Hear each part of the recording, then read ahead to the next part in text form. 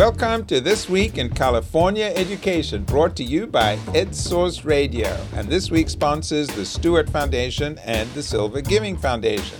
I'm Louis Friedberg. John Fensterwald will be back with me next week. Well, this is a moment when our society, including its young people, has been confronted by a range of controversial issues, some new ones, and others deeply rooted in America's past. Breaking news at this hour. Capitol Hill right now, a tinderbox. These are pro-Trump supporters who have taken to the steps of the Capitol. We do know for certain that the known facts of what happened on January 6th deviate in very important ways from the story they are now telling us. My son wasn't given a chance to live. I have a chance to live, so I will risk whatever it takes to say his name. Hamas, who AOC, Rashida Tlaib, Ilhan Omar, and apparently Bernie Sanders support, are bloodthirsty terrorists who question the Jewish state's right to exist. I am here, the proud child of Honduran immigrants. I would hope that if it was my family being torn apart, if it was my brother being arbitrarily criminalized, if it was my sister being banned, then someone would stand up for me and my family. Those are just some of the issues and contentious voices that dominate social and news media. What's clear is that our education system is challenged about how to cultivate the informed, engaged, and effective civic agents that we need to ensure not only the survival of our democracy, but how to improve it. Turns out there's a vibrant field of study about how to teach controversial issues, including a well-developed set of practices that teachers can implement in the classroom. But the field is often misunderstood and avoided because of the risks, or at least the perceived risks, associated with it. Just a couple of months ago, a big report involving hundreds of scholars and others funded by the U.S. Department of Education, titled Education for American Democracy, was published. I thought I'll just give you a snippet from that important report. It said that in recent decades, we as a nation have failed to prepare young Americans for self-government, leaving the world's oldest constitutional democracy in grave danger. All hands are needed, the report said, at this challenging time to build a new foundation for excellence in civic and history education. To share insights on this issue, we're pleased to have with us today Pedro Noguera. He is Dean of the USC Rossier School of Education. He recently wrote a piece on this topic in Newsweek titled Teaching Tolerance Doesn't Mean Avoiding the Ugly Side of American History, and ugly was in quotes. Welcome, Pedro Noguera. Thank you, Louis. Great to be with you. We're also pleased to have with us Judy Pace. She's a professor of education at the University of San Francisco. She's just written a book titled Hard Questions, Learning to Teach Controversial Issues. This is a topic that Judy has been studying and writing about for decades. Thanks for joining us today, Judy. Thanks, Louis. Really good to be here. Well, Pedro, you've not just written about this issue. This is something you've actually had to take on in the classroom. Share with us your experiences in teaching controversial issues. Very early in my own experience, I taught social studies at Central High School in Providence, Rhode Island. I was mentored by a teacher who said, when you're teaching history, your goal is to get the kids from the Revolutionary War in September to the Vietnam War in June. Here's the book. I'll be in the back watching. And I said, well, what about the Constitution? What about the Civil War? He said, don't get the kids confused. You've got to just get through these phases, got to get to the Great Depression by Easter. That's the job. And I knew right away I had to do more than that. So what I would do was invite friends from campus to come dressed as figures from history. And one of my first invitations was to Thomas Jefferson. But I prepped my students so they read about Jefferson, what he had done, both his accomplishments in contributing to American democracy, but also some of the things about him as a slave owner, and also his relationship and fathering of children with Sally Hemings. And what was particularly good about that is not only were the students prepared for their interrogation of the figure of Jefferson when it came to class, but they were interested, they were animated, they wanted to know more. And I think this is something that the civics conversation often loses, that we often teach civics as though it's a collection of facts and dates and lose out on the texture and the deeper meaning of our history. And the controversies actually add value and make the whole subject much more interesting and relevant to students. You are now dean at the USC School, Horacio School of Education. What are you doing to help prepare teachers to deal with these issues at a very contentious time in our nation's history? So we've thought a lot about how we could contribute and play a constructive role. And what we decided to do is to offer a free course to high school students. And the first topic we're going to cover is immigration, because immigration has shaped this country. We're going to look at how it shaped the country. We're going to look at the debates around immigration. We're going to have kids doing oral histories with their parents. They're going to look at the economic aspects as well as the political and the cultural. But we're also going to offer a parallel course for teachers on how to teach courses like this. And it serves the purpose both of making a rigorous college-level course available to high school kids for free around the country, but at the same time also providing support to teachers on how to teach a controversial topic that all Americans should know about and should care about. Well, that sounds usually promising. Let me bring Judy Pace from the University of San Francisco into the discussion. Judy, you spent a lot of time writing a book, so obviously you think this is a hugely important issue. Tell me, why do you think it was important to write this book, which really focuses on teachers and how teachers can do this? It seems like this is something that should be taught at schools of education and elsewhere. So there's actually a lot of really great scholarship on teaching controversial issues as a field of practice, and it's been accumulating over the last few decades, actually. But what was missing from the literature was knowledge about how teacher educators prepare pre-service teachers to do this really demanding work. And by pre-service teachers, you mean? I mean people who are studying to become teachers. I actually studied 4 really amazing teacher educators based at 4 different universities in 3 countries. I was really interested in doing cross-national research because teaching controversial issues is being done in countries around the world, but it looks different depending on the context.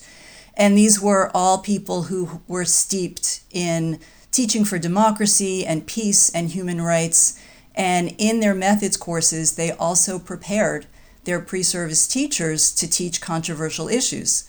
So it was really, really fascinating. I was in the Midwestern US, I was in the Midlands of England, this was right after the Brexit vote, and I was in Northern Ireland. Well, what kind of controversial issues are we talking about, Judy? So controversial issues could be about public policy, like should we lower the voting age? Should we legalize assisted suicide? What's the best way to fight climate change? Should we have vaccine passports? But then there are other questions that have to do with history. Obviously, with so much going on in Israel and Palestine, the whole question of Israel in 1948, was it about independence or was it a catastrophe? Pedro was talking about getting his kids to think critically about Thomas Jefferson. So does Thomas Jefferson's ownership of slaves negate his contributions to democracy? So those are the kinds of questions that I'm talking about. You work in a school of education, you work with teachers, but to what extent is the teaching of controversial issues part of the curriculum when teachers are getting preparation before they get the credential? It's really idiosyncratic. I know that there are social studies educators out there who are doing this work, like the people that I studied, but it's not widespread. The research on what these teacher educators do was virtually non-existent. There are a couple of people like Diana Hess and Walter Parker who have written essays about what they did in their courses, but other than that, there was really no research on this. It's one thing to have discussions of controversial issues in a social studies methods course, but it's another thing to actually prepare new teachers to do this work in their own classrooms and to give them a toolkit, of conceptual tools and practical tools so that they can carry on this work. I really don't think there are a lot of people who are doing this. I imagine lots of teachers are reluctant to take on those issues because you're going to have kids in the classroom and they're coming from families that have different points of view on this, so maybe hesitant to take it on. And there's this whole pressure to be objective and not sort of, politicize these issues. So is it understandable, perhaps, that teachers would be reluctant to, and school districts would be reluctant to embrace these issues in the classroom? No, absolutely. And, the community you're in will also have its own sensitivities, and there can be pushback and fallout when a teacher steps forward to try to teach a topic that the community is not in agreement about. But I think we can't run away from it. And so I'm really glad that Judy's done the book because, imagine if we lived in Germany and people decided we're not going to teach about the Holocaust anymore because it's too controversial. You can't run away from history. You can't run away from even the present. And we, as you pointed out, Louis, the present keeps generating new controversy. So I think the goal is to teach our students to think critically, teach them how to look and examine evidence so that they root their arguments based in evidence, not simply an opinion, and prepare them for civil debate, which is something that this country is in short supply of right now. And I do have to ask you, Judy Pace, in terms of the events in the last couple of years, and certainly in terms of the election of Donald Trump, there is a feeling that the schools have failed. The schools have failed to really educate our kids and hence the citizenry in being informed and knowledgeable citizens in our democracy. I mean, do you think the schools have failed in this regard? I resist putting all the blame on the schools. I mean, obviously, I feel very strongly about prioritizing social studies education. Social studies has been marginalized forever. It's always been considered an, quote, enrichment subject rather than a core academic subject like literacy and math. Under the standards-based reform movement, and especially No Child Left Behind, social studies got squeezed even more. So that's a big problem. Also, the ways, as Pedro referred to, the ways that we've taught civics have not been relevant and interesting for students in general. And so the quality of social studies education also needs to be improved, but there's been tremendous work. It just needs to be ramped up and widespread and disseminated and supported. But I do want to make a distinction between controversial current events, current events that are regarded as controversial in our nation, versus those controversial questions that teachers should teach as open questions in the classroom. So I think it's crucial to teach media education so that kids can navigate all the disinformation that's being spread on social media. So teachers need to think really, really carefully about what are the questions that I really want to open up to multiple perspectives versus teaching facts versus falsehoods. Let me just ask Pedro, to what extent can schools be held responsible for this? And I guess I also wanted to tie it into the current moment where people are looking to schools to do so much more than their traditional role. Looking at the kids' social, emotional health as kids come back to school, the physical needs in terms of nutrition and so on, and on top of education. And now we are saying, okay, here's this other really important piece, which is educating kids for participation, for being knowledgeable citizens in our democracy. Can schools really do it all? Well, I think, Judy raised an important issue that it's not just the schools, policymakers play a role. We've emphasized math and literacy in our assessments, and at the expense of things like science and social studies, art, music. Kids need a well-rounded education. And we want schools to ensure that. But we need to recognize that if you don't give civics and history the priority it needs, it will continue to be given short shrift. I would also add, today people are getting information from lots of sources, and social media plays a major role. And many Americans have trouble distinguishing between what is real news and fake news. And that, I think, is a role that schools should play too, in helping kids to sort through information, understand what is a reliable source, what is not a reliable source. Think about all the myths out there around the vaccine and COVID because so many Americans simply are easily manipulated. You know, if there's one thing that you would encourage schools and teachers to take on at this moment, a difficult moment, at the same time hopeful, that these issues are now on the table. There's been a lot of talk about teachable moments, and the crucial thing is how to make it a teachable moment. And so this doesn't pass by. What do you see as the one thing that really is foremost in your mind? I think professional development is so needed. I think most teachers don't even know what teaching controversial issues involves. People have all kinds of misunderstandings about what a controversial issue is. So I think providing effective and ongoing professional development on teaching controversial issues as a pathway to teaching these other things that we've been talking about, which is civic reasoning and discourse, critical thinking, democratic values, human rights. It really is a window into all of these different areas. Teachers, I think, get really engaged in taking it up. They're really motivated and inspired to do it once they learn about what it involves and how important it is. So I would support professional development for teachers and school leaders, because we need school leaders to support this work. We can't do it without them.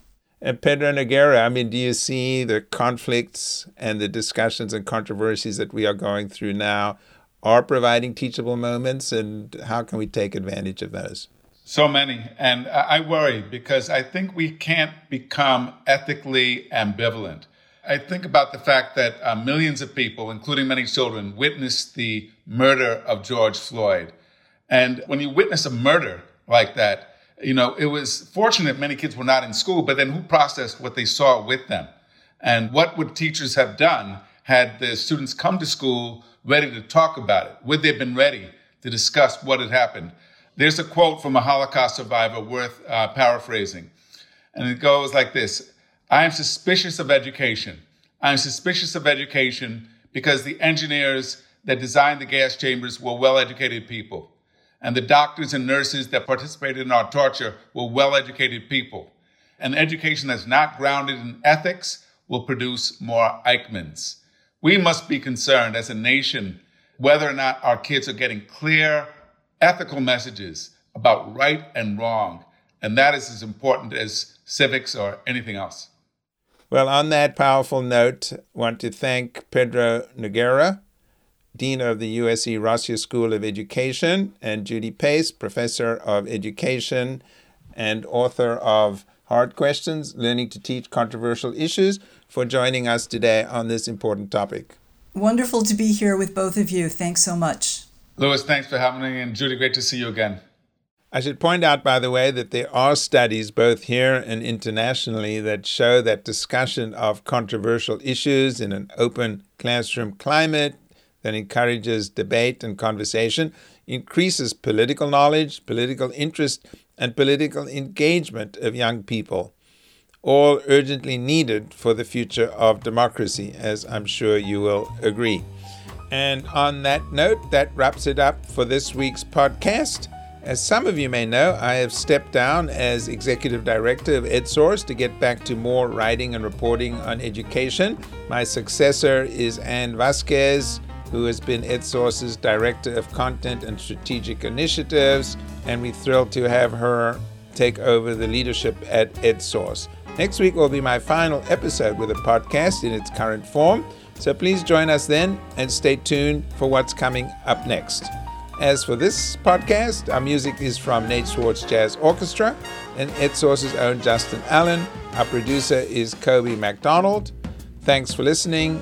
Stay well. John and I will be back next week.